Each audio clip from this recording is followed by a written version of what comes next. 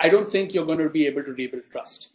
And I think what the pandemic and what the current sort of tensions on the LAC have done is that they've accelerated what one would have assumed would have happened over a period of 5, 6, 7, 8 years within a span of 6, 7 months.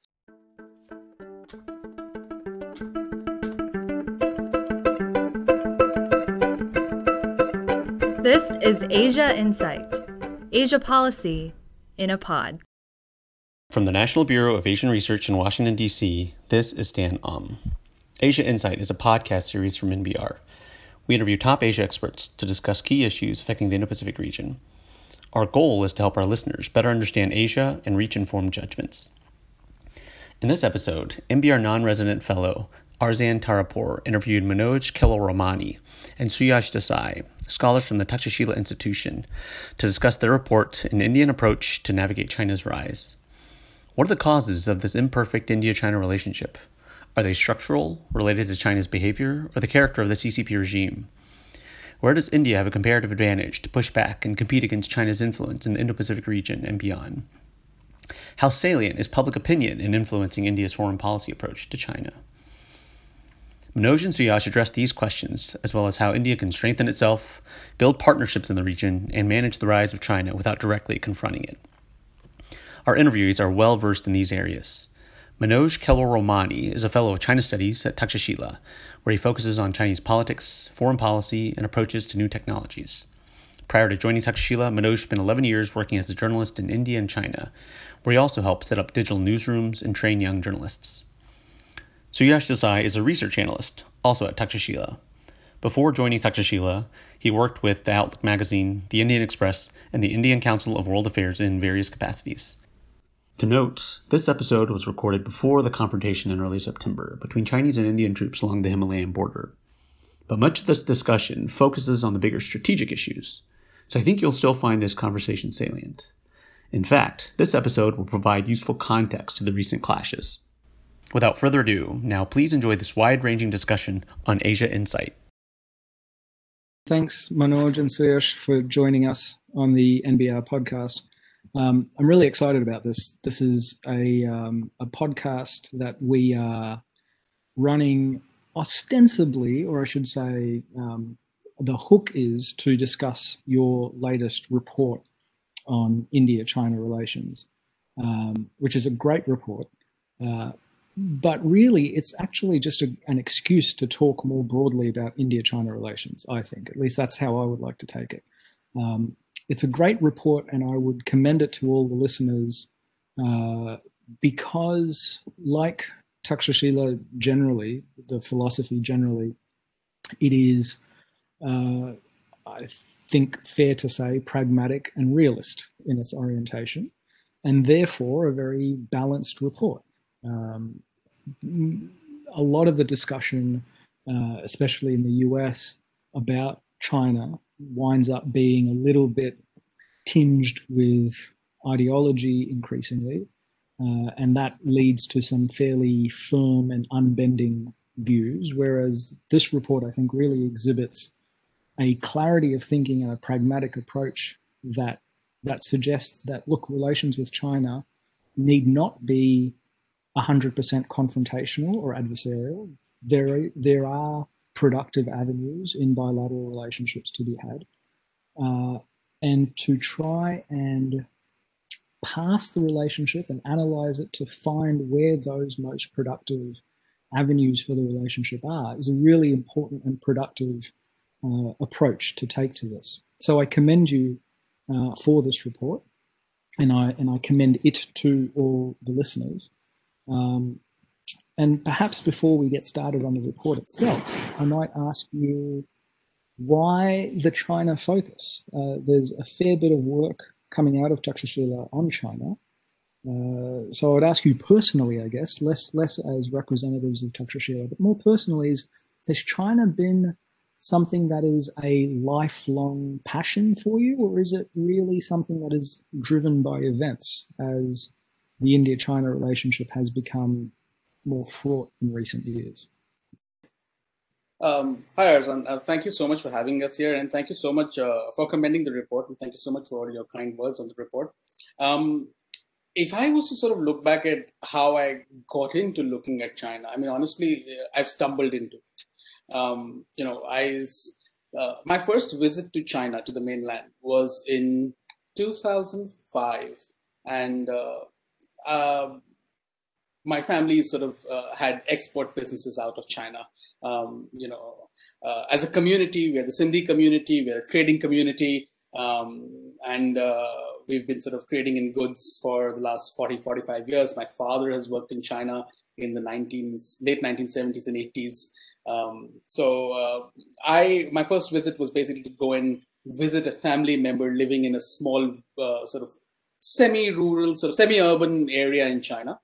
I didn't know the language. I didn't know anything. I was put on a bus going through Hong Kong, crossing into Shenzhen, overnight bus.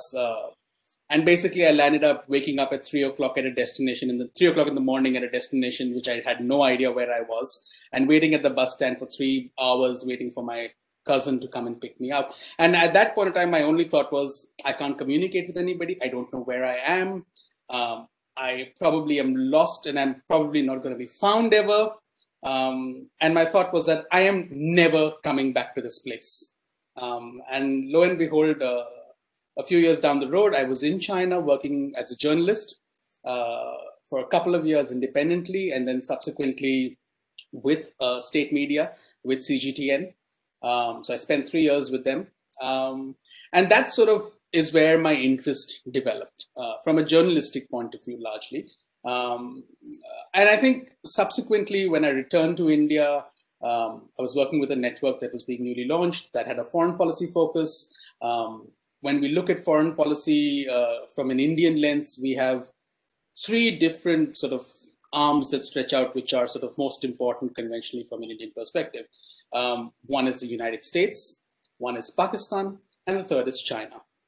I think people looking at Pakistan and India are sort of, I think every nook and corner of the country, you'll find somebody studying Pakistan and having a view on Pakistan, which is so strong. With the United States also, I think increasingly that's becoming the case, that we've got many people looking at the United States. I think with China, the issue was that there's a language barrier.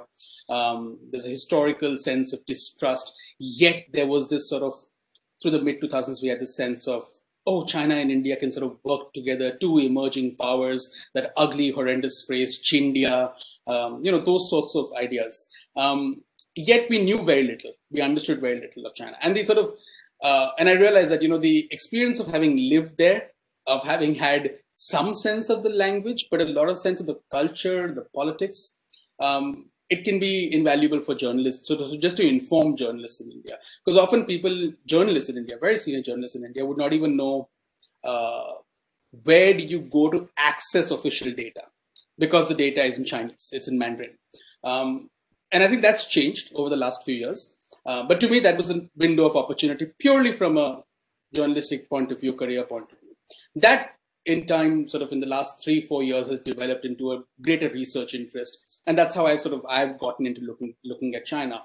And I think sort of the last thing that I'd add to that is the sense that increasingly we wanted the narrative to shift in India from Pakistan being the sort of primary threat or the primary challenge to looking towards China. And I think actions over the last 6 years on the border have sort of gradually shifted that narrative to today much more so, where I think there was a lack of realization or lack of appreciation of the challenge that China presented to India because we were so focused on our Western borders. And I think that's also shifted. So I think those are the kind of things that drew me towards China. I don't think it was a plan. I sort of stumbled upon this stuff. In my case, I started researching. I started my bachelor's in journalism, and then I went into research for doing my master's from Mumbai University and my MPhil PhD from JNU. In JNU, I was working on India's foreign and strategic policies, and that is where the interest in looking at China developed. But I was not getting any official way to look at China. So that's why I entered Takshashila, and that is where Manoj introduced me to China's security policy, specializing in PLA, working on PLA. And that is how I started working on PLA per se and China security policy, along with Manoj on China's foreign policy occasionally. And yeah, so the plan generally is to study the language and then do a PhD in the future on security policy. So that is how everything is looking at right now. Good for you. Speaking of commending your work, that I was a too late arrival at the PLA Insight weekly newsletter, which is something that you produce weekly. That is a fantastic resource. It's a very useful compendium of the reporting that's come out in the past week. And again, alongside the major report that you've published, I would commend our listeners to signing up for this weekly newsletter. It is fantastic. So with that, let's get into this report on some of the themes of this report. And maybe I'll pick up on something that you said, Manoj, about interest in India on China, and how everyone's got an opinion on Pakistan, and increasingly people might have an opinion on India, on the US. And certainly they've probably got a cousin studying in the US. That probably doesn't apply to China. So the question then is, when we're talking about foreign policy, and this is something that academics have studied as well, how salient is public opinion in influencing India's foreign policy approach to China? Now, obviously, when we compare it to Pakistan as a source of cross-border terrorism that regularly costs Indian lives and has a very long and impassioned history in India, obviously there's going to be a difference. And obviously public opinion, and especially some of the more hysterical news coverage, will be a part of that. But when it comes to China, to what extent do you think Indian policymakers, decision makers, are responsive to public opinion in India?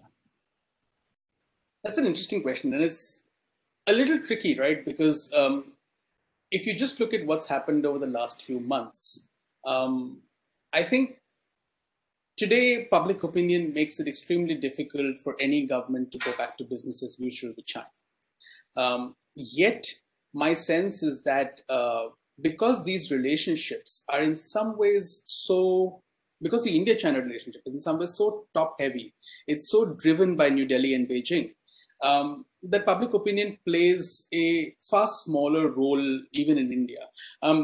Yes, at present, it's going to be extremely difficult. Yet over a period of time, if things were to be normalized at the border again, I can see India and China sort of returning to some sort of an equilibrium, where the public opinion would not be as explosive, for the lack of a better word. And that's because you don't see China as the kind of daily threat, through terrorism, like you said, with regard to Pakistan. Yet I think there is a deeper consciousness that's developing right now, right? I mean, the sense that over, say, things like 5G, over things like the trade imbalance, there is genuine public frustration because of those issues, because those do impact businesses, those do impact individuals. And I think that's one kind of frustration. The challenge of, say, things like 5G, I don't think it's necessarily within the public consciousness that, what would it mean to have, say, a Huawei or a ZTE embedded in our core networks? What are the sort of challenges of data and all of that? I don't think those necessarily exist in public consciousness, but there is an attempt by analysts like us, by government, to try and make that argument far more publicly so that the public understands why certain decisions are being taken. Because if I was an individual, looking at maximizing my benefit, I'd look at cheap, high quality Chinese products and say, why am I not being given those? But there's an attempt to try and explain those decisions and try and make that point.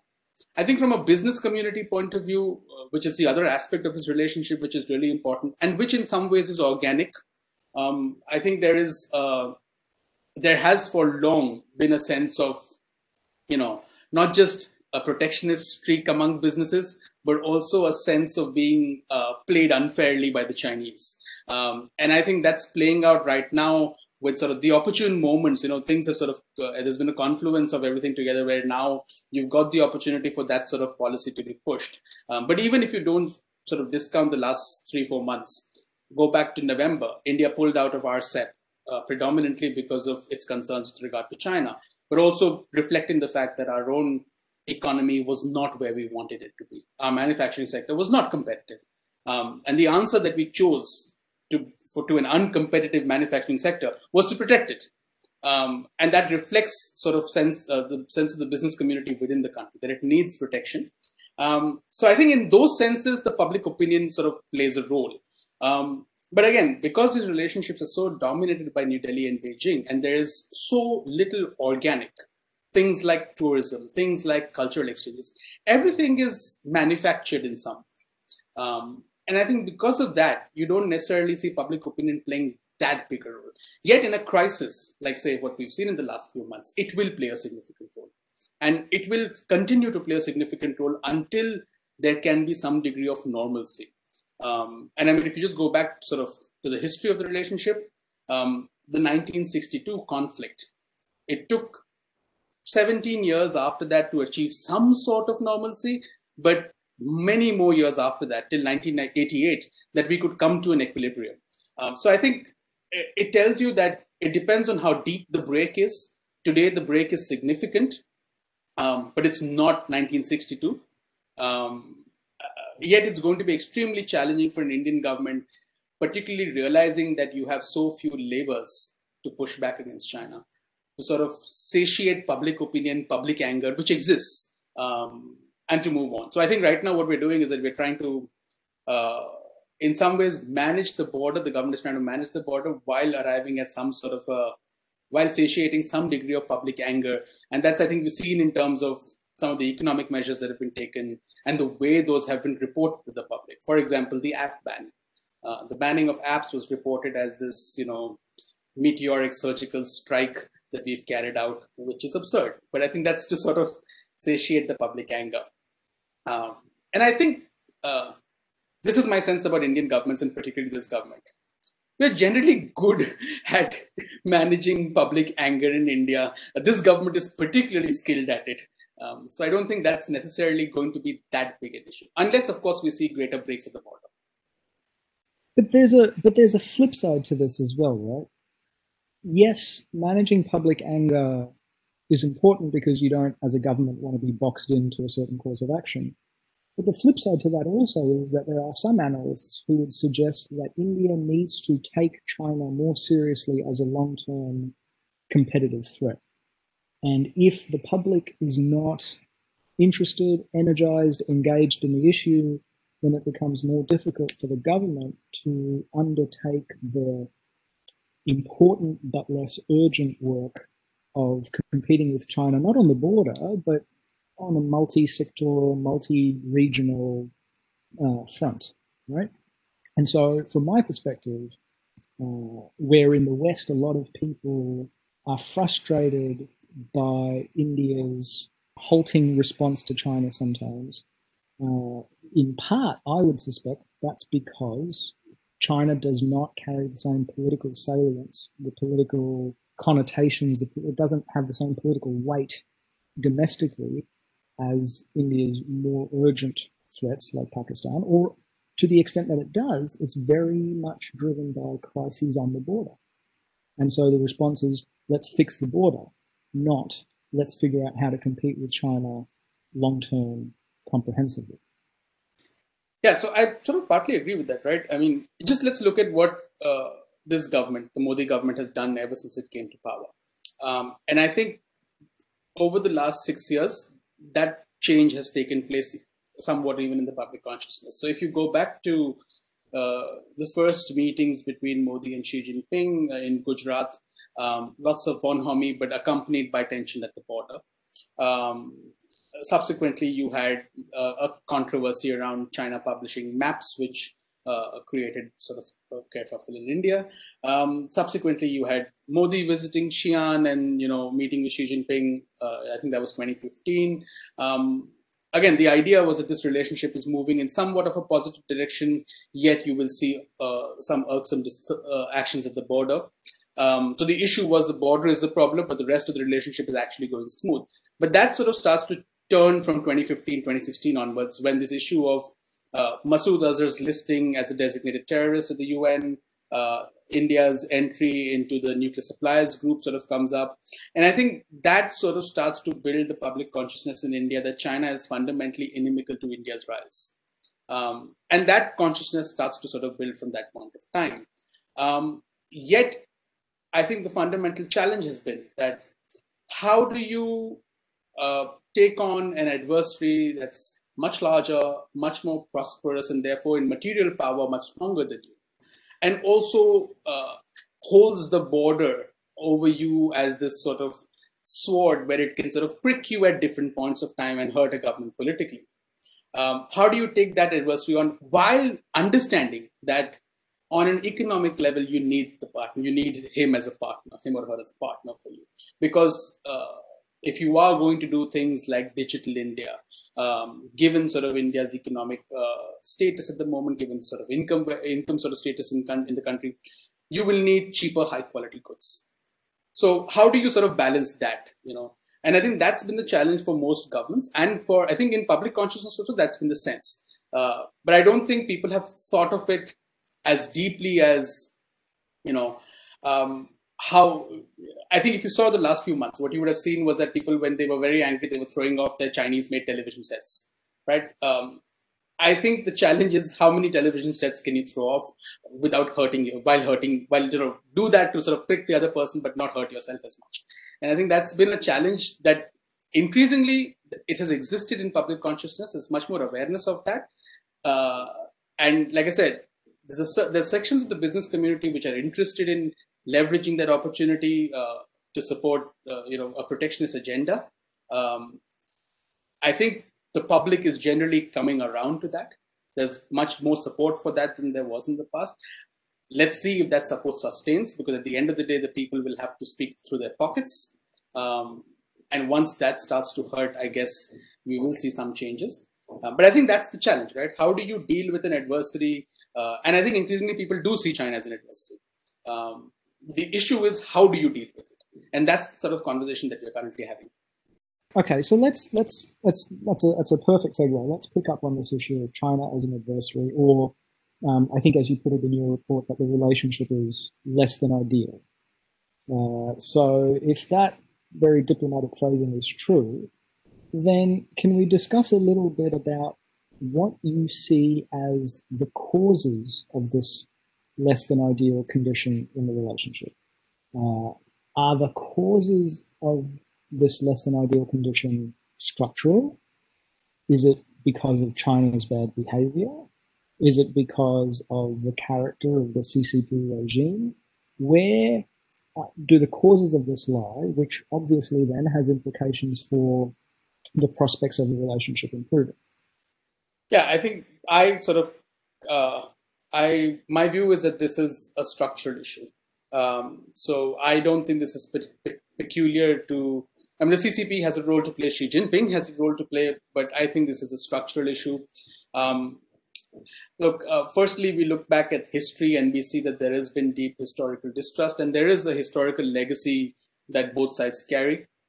And India more so than China, because the 1962 war, to be frank, India lost the war. And therefore, we carry the weight of that. We carry the sense of Chinese perfidy that led to that conflict. And that's very deeply ingrained in Indian psyche. In contrast, in my time in China, I remember when I was living over there, I used to try and, ask my colleagues who were usually in their mid to late 20s, early 30s, and I used to ask them about the India-China conflict, and most of them had just not heard about it. Because they had absolutely no sense that there was ever a conflict between India and China. They knew there were tensions on the border, but they had no sense of a war.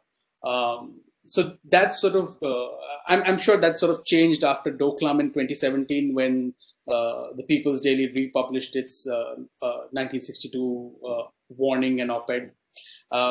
But I think that sort of didn't exist in the psyche as much as it existed in India. In India, we grew up watching a movie about the 1962 war, and the songs from that movie sort of resonate every Independence Day and every Republic Day. So it's sort of it stays with us.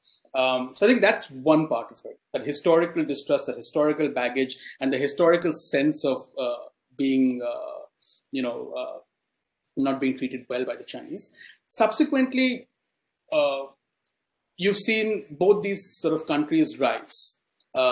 And as both of them have risen, I mean, you reached an equilibrium where you sort of agreed, and this started happening in the late 1980s and in the 1990s, where you sort of agreed on certain, what sort of the diplomats of that era call a modus vivendi.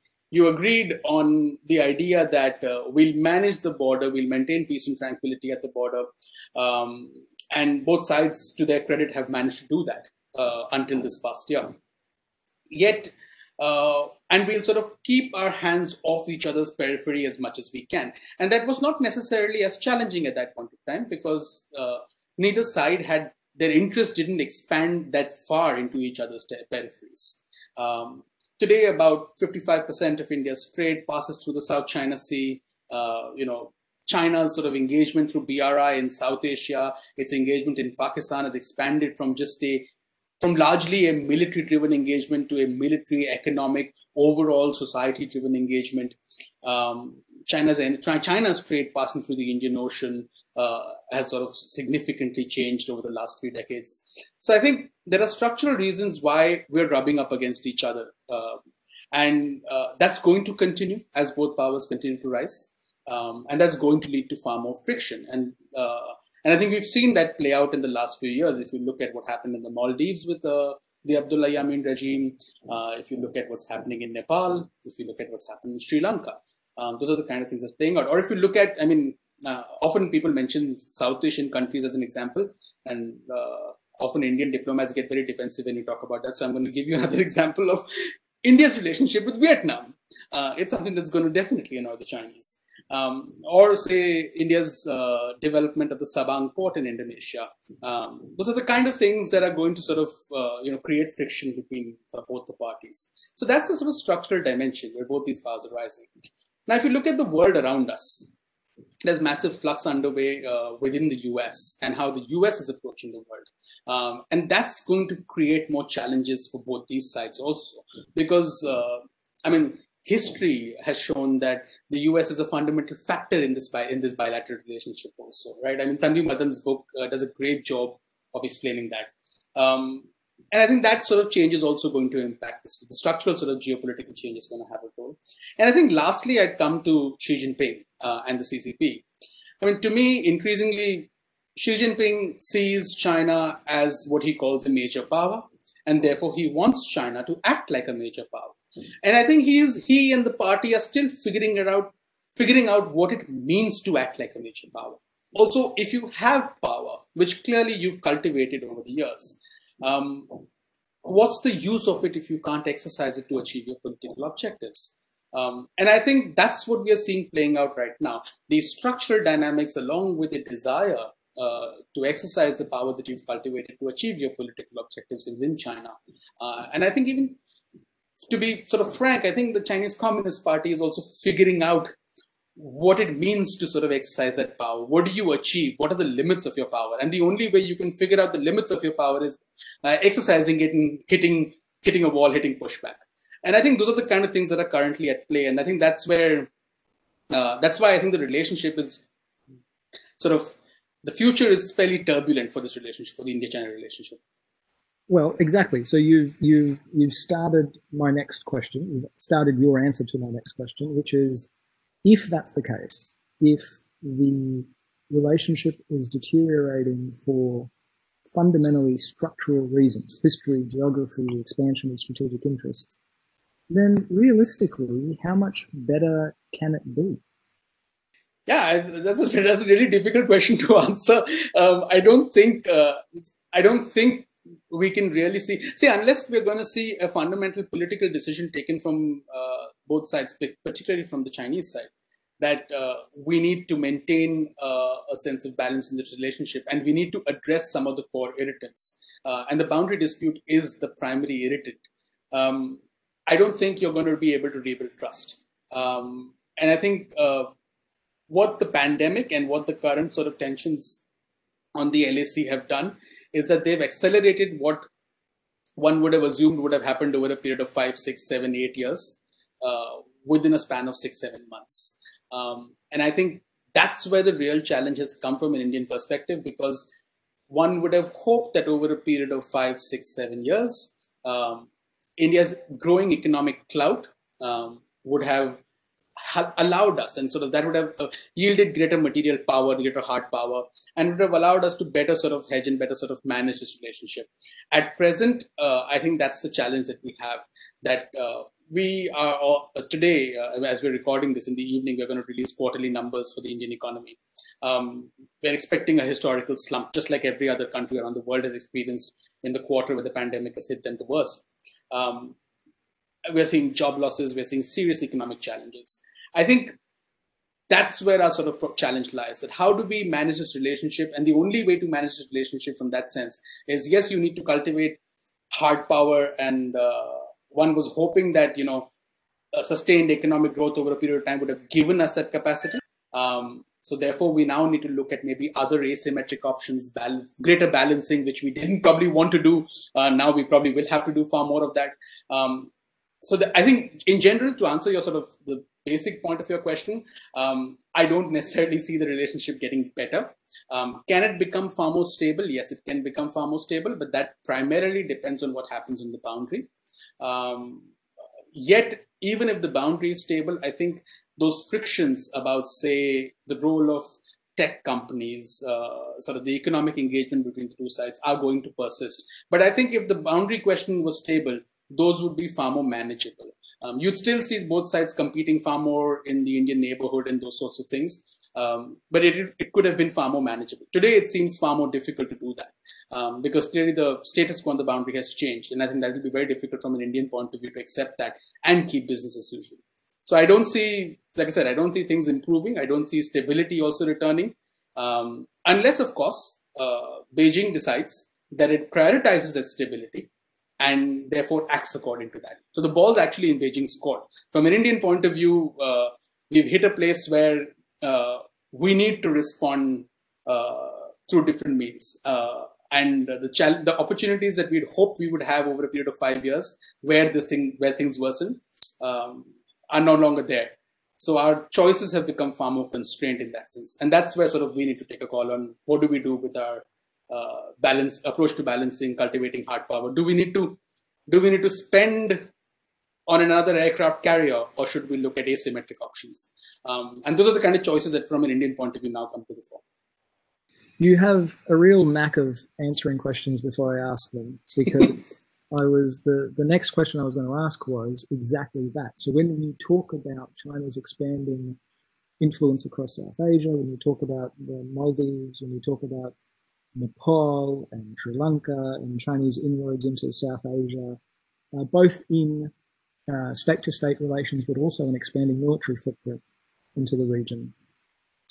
I wonder, at this point, what are India's levers? Where does it have a comparative advantage that it can use to push back against China's influence? And I don't mean where, meaning geographically in which country. I mean where functionally or sectorally. On what issues does India have an advantage or have power that it can exercise to compete effectively against Chinese influence?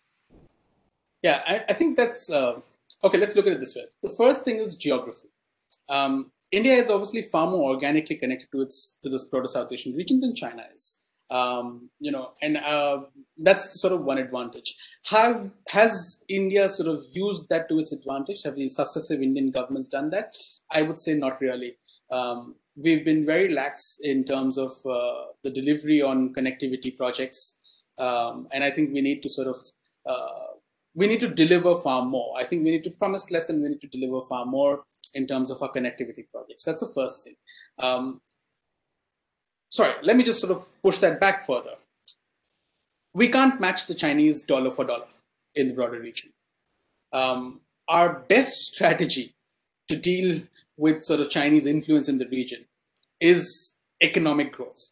I mean, the best sort of strategy to deal with China's rise is 8% economic growth consistently for a period of time. Clearly, that's not happening this year. It's probably not going to happen the next year, but let's hope that we come back to it from 2022 onwards. But I hope that Indian governments focus on that primarily, because whatever we do will radiate from that domestic economic growth, or whatever we can do will have to radiate from that domestic economic growth. The next aspect is the delivery of our connectivity projects. We've not delivered what we should have. And I think we need to work on improving on that front.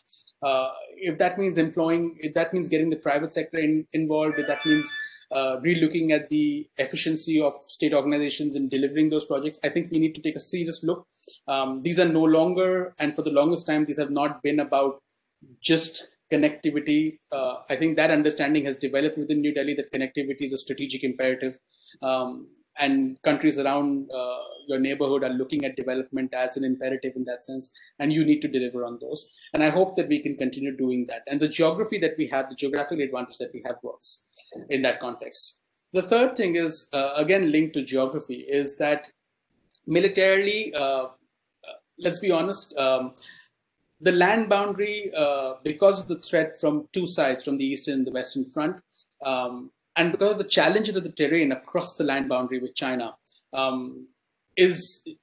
neither side is really going to win a penetrating war against the other. Even if we develop the different mountain strike corps that India wants to develop, we aren't really going to enter deep into the PRC to capture territory. We don't want to. And I suspect that the Chinese are not interested in entering deep into the mainland of India and capturing territory. So I don't think that's a conflict that either side needs to prepare for from the point of view of this is going to be a long-drawn conflict. And from an Indian point of view, given the nature of which infrastructure is developed by the Chinese and the infrastructure developed by India on its boundary, and the tensions around infrastructure on the boundary, the land boundary is a threat and a challenge, whereas the maritime domain is an opportunity. And I don't think it's far more expensive, of course, to cultivate maritime power. And I don't think we've necessarily done ourselves any favors on that front. I think that conversation has developed. It's far more vibrant today than it was 5 years ago. The fact that yesterday there were news reports telling us that while the Galwan clashes happened, after that India sent a vessel to the South China Sea. We're still awaiting details on what the vessel was, what it was doing over there, and whether that was a signal or not. Who knows?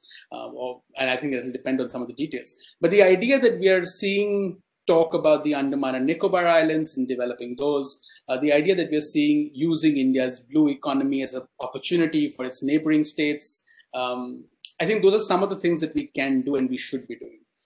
In terms of our neighboring states, I think what's most vital, again, I said the economic development that India has, the economic growth that India has, will radiate strength across the region. That is what will make you attractive to elites who want to come and study in India, the children who want to come and study. There was a point of time going back to the Nehruvian era where that was the case. People wanted to come and study in India. Today, elites around the world, not just South Asia, in Africa, in Latin America, go to China. And I think we need to start thinking of those things seriously. And again, that begins from domestic reform. And I think those are the kind of things that we need to do and specifically look at our neighbors. What is it that we can offer them? The last thing, in all of this, we need to cultivate and we need to distinguish ourselves from China from the value proposition point of view.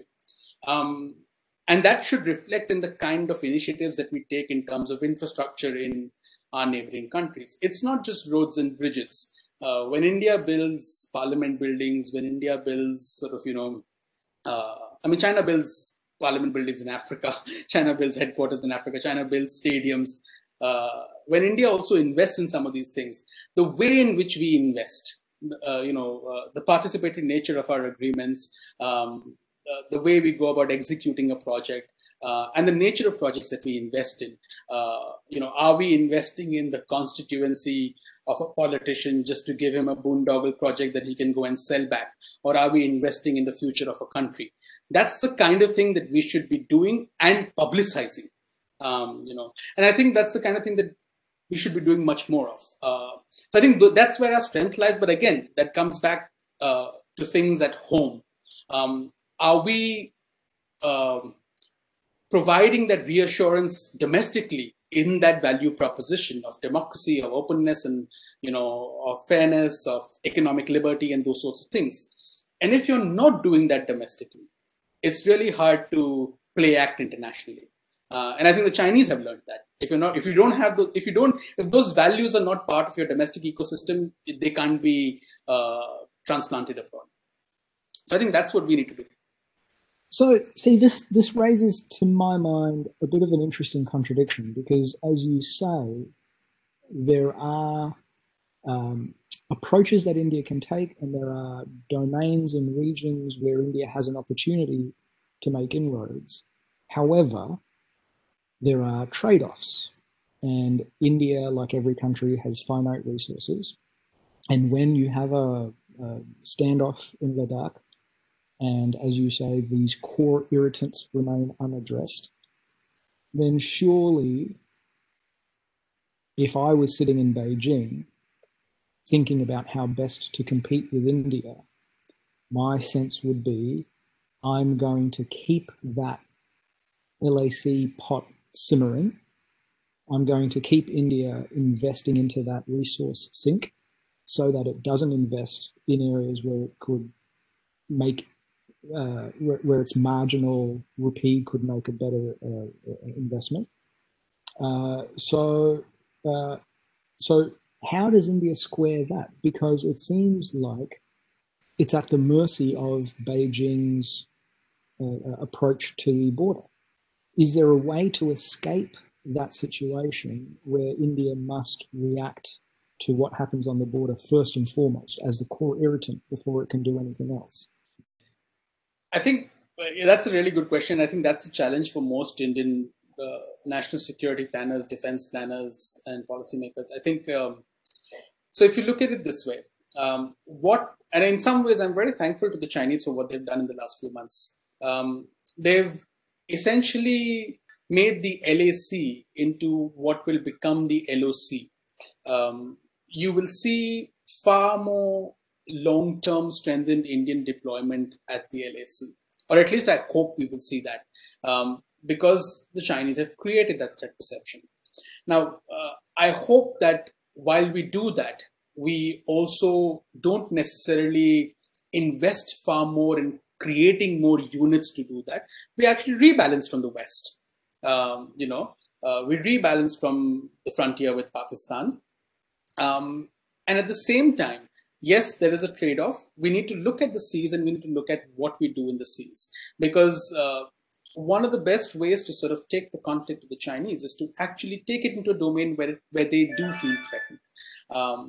And I think that's why we need to invest in the seas irrespective.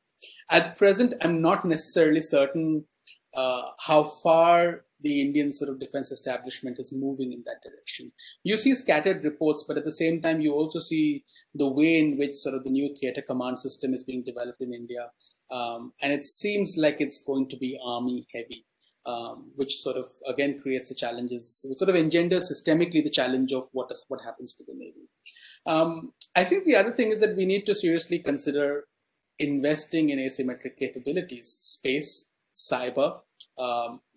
As the Chinese military the PLA sort of modernizes, we find ourselves in a position somewhat similar to what, say, the PLA found itself into a position with the Americans 15, 20 years ago, right? You have a much more powerful adversary, which is far more connected, which relies on space far more than you do. And can you therefore look at asymmetric options? So I think in some ways we need to learn from the Chinese how they approach that challenge, and we need to do something similar. The border issue will remain a prickly issue. What this current standoff has told us is that while it remains a difficult issue, there are certain costs beyond which the Chinese are also unwilling to bear further costs. And the Galwan incident tells you a little bit about that, right? The fact that the Chinese, that the PLA lost lives, and the fact that the Chinese foreign minister has been repeatedly talking about India conducting an investigation into what happened at the border, or demanding that India conduct an investigation. And since then, if you see the rhetorical change from the Chinese side, that there is a certain point at which the costs also become far more problematic for Xi Jinping. Does that mean that they will not engage in conflict and conflict is impossible? Of course not. But it also tells you that in sort of under normal circumstances, there is a certain degree of cost the Chinese are willing to bear, and beyond that, no. It creates political challenges even for them. And I think that's good for us to know. It's good for us to know. So I think we need to realize that the border is going to remain a problem. We need to manage it far more pragmatically rather than throwing everything and the kitchen sink at it. And we need to therefore look at the fact that maybe the trade-off will mean that we will invest far more in maintaining a sort of a force presence at the border. That might reduce your sort of fund flow for naval development. So instead of building that next aircraft carrier, like I said, if you can learn from the Chinese in the early 2000s and say, we need asymmetric options at the sea. You've got the Andaman and Nicobar Islands. What do you do with those? I've spoken to a number of former Indian Navy officers across the different ranks, and the sense that I get is that this conversation about the Andaman and Nicobars is probably as old as I am. Not much has moved, yet we're seeing greater urgency today. So I'm hoping that that urgency will yield outcomes. And I'm hoping it will not yield outcomes which we can't afford, but actually yield outcomes which give us bang for the buck. Again, I'm interested in us having the capability to inflict pain on the sea to Beijing. It's not about war at the sea. It's about having the capability to inflict pain. And I'm hoping that that's what we are developing right now. So on that topic, let's zoom. We've got a few minutes remaining. So I'm going to ask one question where we zoom in on the current crisis, and then a couple of questions to conclude where we zoom out on the prospects for the relationship. If we zoom in, a couple of days ago, or earlier I think last week, I should say, CDS General Rawat said that India still has some military options that it could exercise to reverse the incursions. It sounds like what you're talking about, and I think Nitin Pai has also said this publicly, the option that India has is in the maritime domain, not on the border. So I wonder, can you fact check the CDS for me? Does India actually have military options to reverse the incursions? The short answer is that yes, we do. It'll be a costly option. It's not going to be without cost. I think the best option that we have that we had this time and that we would have in the future is to essentially do what the PLA has done to us, nibble away a part of territory and then essentially bargain back to status quo. Or if they don't want to bargain back to status quo, that's also fine. But I think that's what was the best option even at that point of time for us. And I don't know, I'm absolutely unclear as to why we didn't exercise it, because it's not like Nitin or I am the first person to think about this. Yeah, so, I don't see why we didn't sort of exercise it. I'm still quite unclear about that.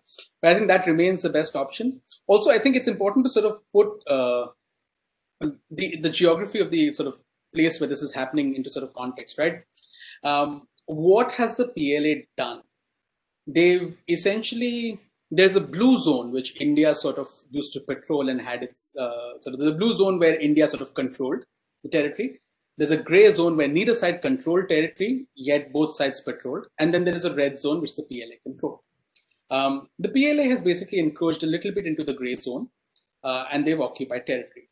And they have changed the status quo in that sense across different areas. So in sort of the Depsang Plains, they've occupied certain areas, but they've blocked up patrols. That's the problem. In the Pangong Tso, around that lake, they've occupied certain terrain which was not occupied by anybody. It was the gray zone. And again, in sort of Gogra, Hot Springs, Galwan, they occupied territory which was not necessarily occupied by anybody. And they've said this has forever been our territory, and therefore we are occupying it. I don't think that's that has been their claim ever since, that they claim a large section. I mean, we don't know what they claim because they don't tell us exactly what they claim. But one would presume that this is part of their claim, given that they claim much of Ladakh. So, in that, politically, it's obviously problematic from an Indian point of view. Tactically, it raises some challenges on the ground for the armed forces, but those are not insurmountable challenges. Strategically, it sends a signal to India, and it's actually damaging for Beijing, because essentially what they've done by gaining 6, 8, 2 kilometers here and there is lost the entire mass of India. And I think that's the sort of broader thing that we need to keep in mind. As far as what the CDS says, that do we have military options? Yeah, I mean, you always have military options, right? India, I think the Chinese have made this point, right? Our economy is 5 times larger than yours. You're not an adversary to match us. That economy is going to be of little use when you're fighting on the border. Yes, it gives you tools and equipment and whatever, but these are nuclear armed states. The Indian army is prepared for conflicts on the border in those hostile terrains. So I don't think that's a huge issue. The issue is the cost of that action, the military action. And is it worth the cost of sort of taking back that territory? I mean, this is sort of salami slicing in the hills of Ladakh. And is the cost worth it? And I think that's the challenge. That's the sort of thing that India needs to decide. I don't think we are going to be exercising our military option, at least not in terms of direct confrontation. If we had to, our ideal attempt was to have taken away another piece of territory and therefore acted on that. I think we are therefore looking at using different tools of power, different instruments, economics being one of them, where we are trying to sort of push back enough so that the Chinese realize that it's worth their while not to engage in this. Yet at the same time, I mean, if I was sitting in Beijing, if I was a security planner in Beijing, I'd say you would anyway not necessarily. India. If you think of it from Beijing's point of view, and they would have said that, look, what's the guarantee that you don't anyway go down the road that you're going? You pulled out of our set, you did all these things. What's the guarantee? So we might as well continue down the road we're doing. And I think that's something that's the kind of conversation that both sides need to have about what are the assurances that each side needs from each other. Because we still don't know what Beijing needs from India. What does it need from Delhi? And if it needs neutrality, my assumption is if it needs neutrality with regard to the US, how do we give it that neutrality? What is the tangible thing that Delhi can give that will assure Beijing that we're not picking sides? We are just working with whoever is helping developing our capabilities. We buy arms from the Russians, we buy arms from the Americans. But what is it that will give Beijing that assurance? I don't see what India can do. So I think that's the other challenge. I think Yun Sun in her piece sort of argues, right, that there is an intangible element that Beijing requires from Delhi, and that's the challenge. Whereas Delhi requires something very tangible, clarity on the border, for one, apart from many other things. A seat at the NSG is a tangible change. And I think those are, again, the sort of structural factors that are going to make this difficult. But yeah, I'm sure Suyash should have some thoughts on what India's sort of military options can be. I think India's military options, there are military options, but as Manoj has already pointed out, the cost of using it is going to be extremely expensive. First and foremost, yes, we can grab, as Manoj has already pointed out, we can grab some territories and we can bargain for a status quo. Second option perhaps could be exercising our power in South China Sea. And I look at it from a very realist point of view. I think in a larger scheme of things, I think there are going to be 3 options that we are going to take. One is we have to maintain our internal balance. Internal balance will largely look at how military capabilities we are going to develop over a large period of time. Second, regional options, regional balancing. And third one is we are already in the laps of United States, and that is the way ahead. Though not alliance per se, we can call it something else. We can call it strategic partnership, something deep partnership. But getting that STA1 status and improving with our own military with the help of United States is largely going to be our way forward. right, that is going to be strategic in a long-term period of time. In short term, I think there are options of flexing muscles on boundaries using different tools and trying diplomacy over military diplomacy and diplomacy over military option to solve the current crisis, and alliances. Okay, no, I will not be harsh. I'll not use alliance as a word. Strategic partnership, regional balancing, and internal balancing in the long term, going ahead for next 30, 40 years to deal with China in the future. These are the two options these are the limited options, and economic decoupling on important nodes. Because right now, if you check the statistics, there are way too many sectors where we are very much dependent on China. So decoupling of economy on critical nodes, these are going to be larger strategic challenges, and tactically building our own house. I think these are the options in India's limited options in India's plate. My last question, which was on this issue of external balancing, right? So you've already mentioned the internal balancing, and copy check. I completely agree that over the long term, there is no substitute for national power, economic and the military power that comes from it. But in the short term, people have said that if nothing else, this Galwan incident and the Ladakh crisis should force India to choose sides in this emerging Cold War between the US and China. So leaving aside that problematic formulation of the Cold War, your report, and I'll bring it back to your report for the final question, mentions that India should cultivate a status as a swing power. Now, from what you've just said now, both of you suggested that the India-China relationship will be structurally problematic, and that the way that India grows more powerful, both in aggregate terms and in and of itself as its own economy, will be through partnership with the United States. That to me doesn't sound very much like a swing power. So can you unpack for me what you mean when you say swing power? Because prima facie, that sounds like, that old rehash of non-aligned strategic autonomy. Is that actually what you're talking about? I think we are nowhere a swing power right now. I slightly disagree with the statement swing power. This could be a utopia. This should be a textbook option, but we are far outside that purview right now. On a conceptual basis, to being a swing power, you also imply hedging as a theory. So, and for being a swing power, we should be equidistant from both the powers. So we are not equidistant from both the power. There are a lot of structural issues, historical issues, revisionist tendencies within the People's Republic of China, which pushes us towards United States of America. And that is why I don't think that we could be a swing power. We are already a partner, a long-term partner, and we are heading towards something called as an alliance, but it will not be as formal as alliance. I understand that there are multiple challenges if we go for an alliance.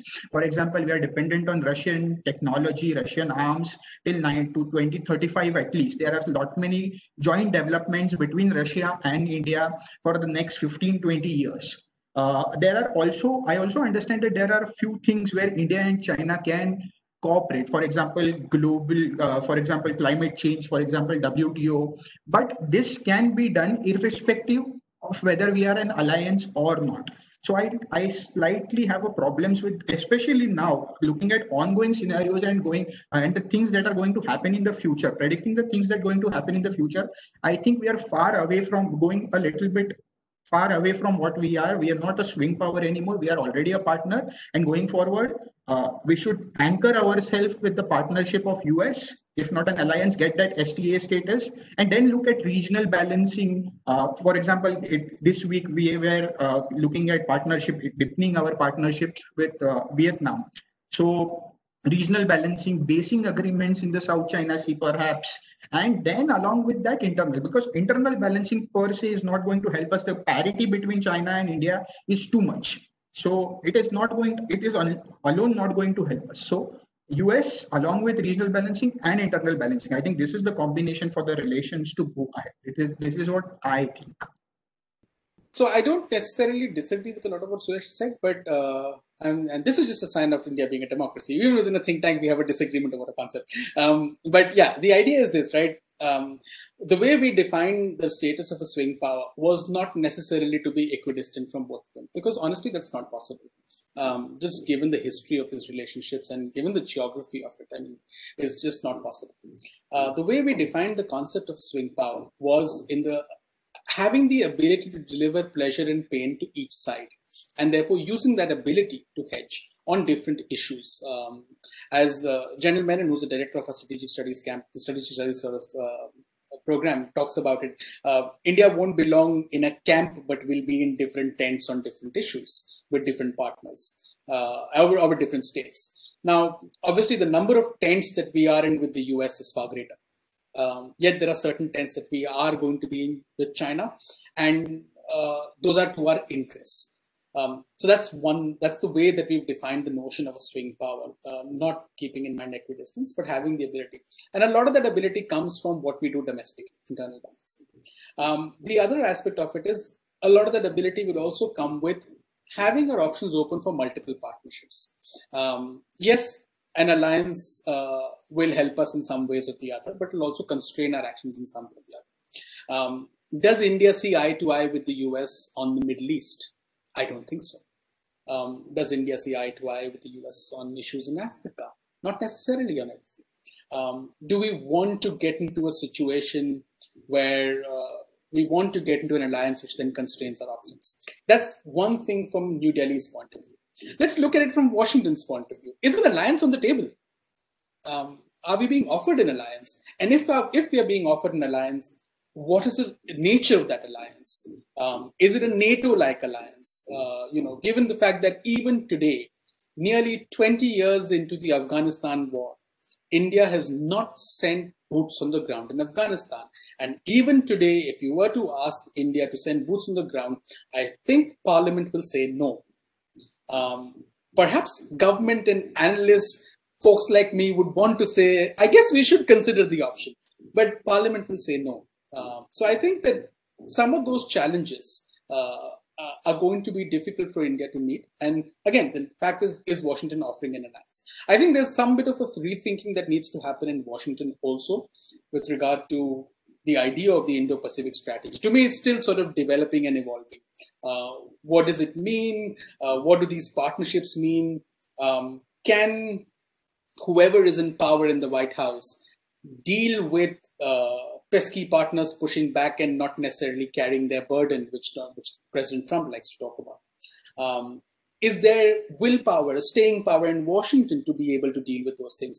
Given that Washington's been involved in ugly negotiations with South Korea about burden sharing with the Japanese, will India want to sort of find itself in that position? So I think that's what makes some of this far more complicated in terms of an alliance.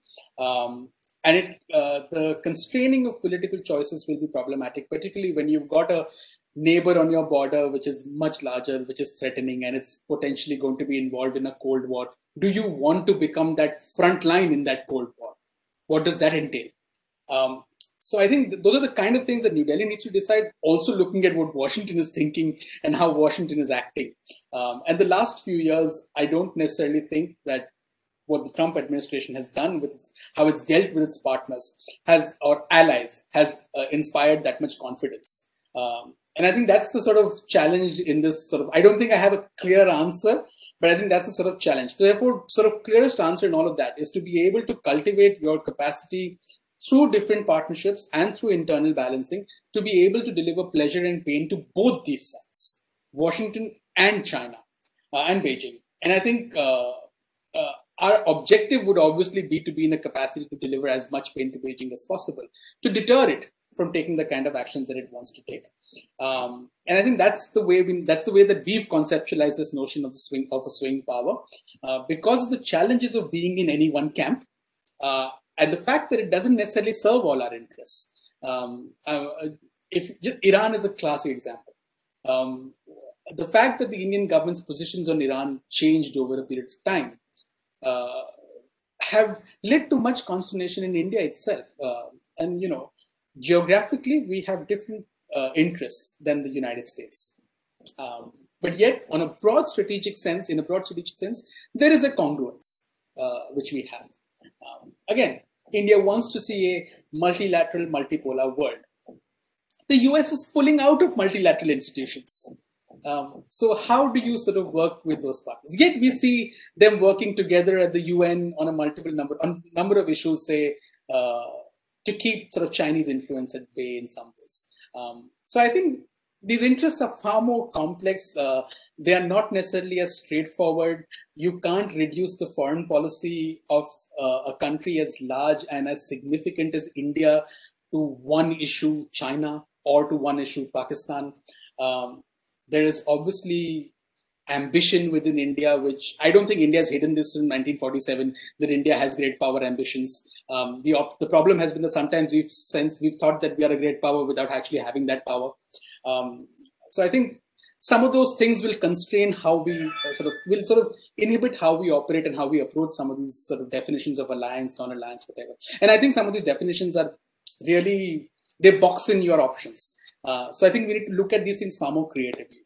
That's how I would approach external balancing, right? I mean, the Russians are as important today to us, the fact that the Indian defense minister is now for the second time traveling to Russia in the last 2 months, tells you a little bit about the influence of Russia. Do you want to get in a position where you lose that power, where you lose the ability to play with that power? It's not easy. So I think that's how we've conceptualized string power, and that's a sort of complicated chessboard that we look at. Yeah. Well, I think that's actually an excellent conclusion that brings together many of the threads that your report talks about and that we've spoken about today. Everything from what India can do to strengthen itself, to build partnerships, to manage the rise of China without necessarily confronting it. I think we're out of time, but I will say, Manoj and Suyash, thank you very much for your time. For the listeners out there, whether it's morning or afternoon or the middle of the night, wherever you are or whenever you are, the report from Takshashila is called An Indian Approach to Navigate China's Rise, and the weekly newsletter is called PLA Insight. I commend both of them to you, and thank you very much, gentlemen. Thank you. Thank you so much for having us. Thank you for having us. This podcast was produced by Ian Smith. Asia Insight theme music is by Laura Schwartz of Bellwether Bayou. Website development was led by Sandra Ward. Asia Insight podcasts can be found on Apple Podcasts, Podbean, and Spotify. Thank you for listening to this episode of Asia Insight.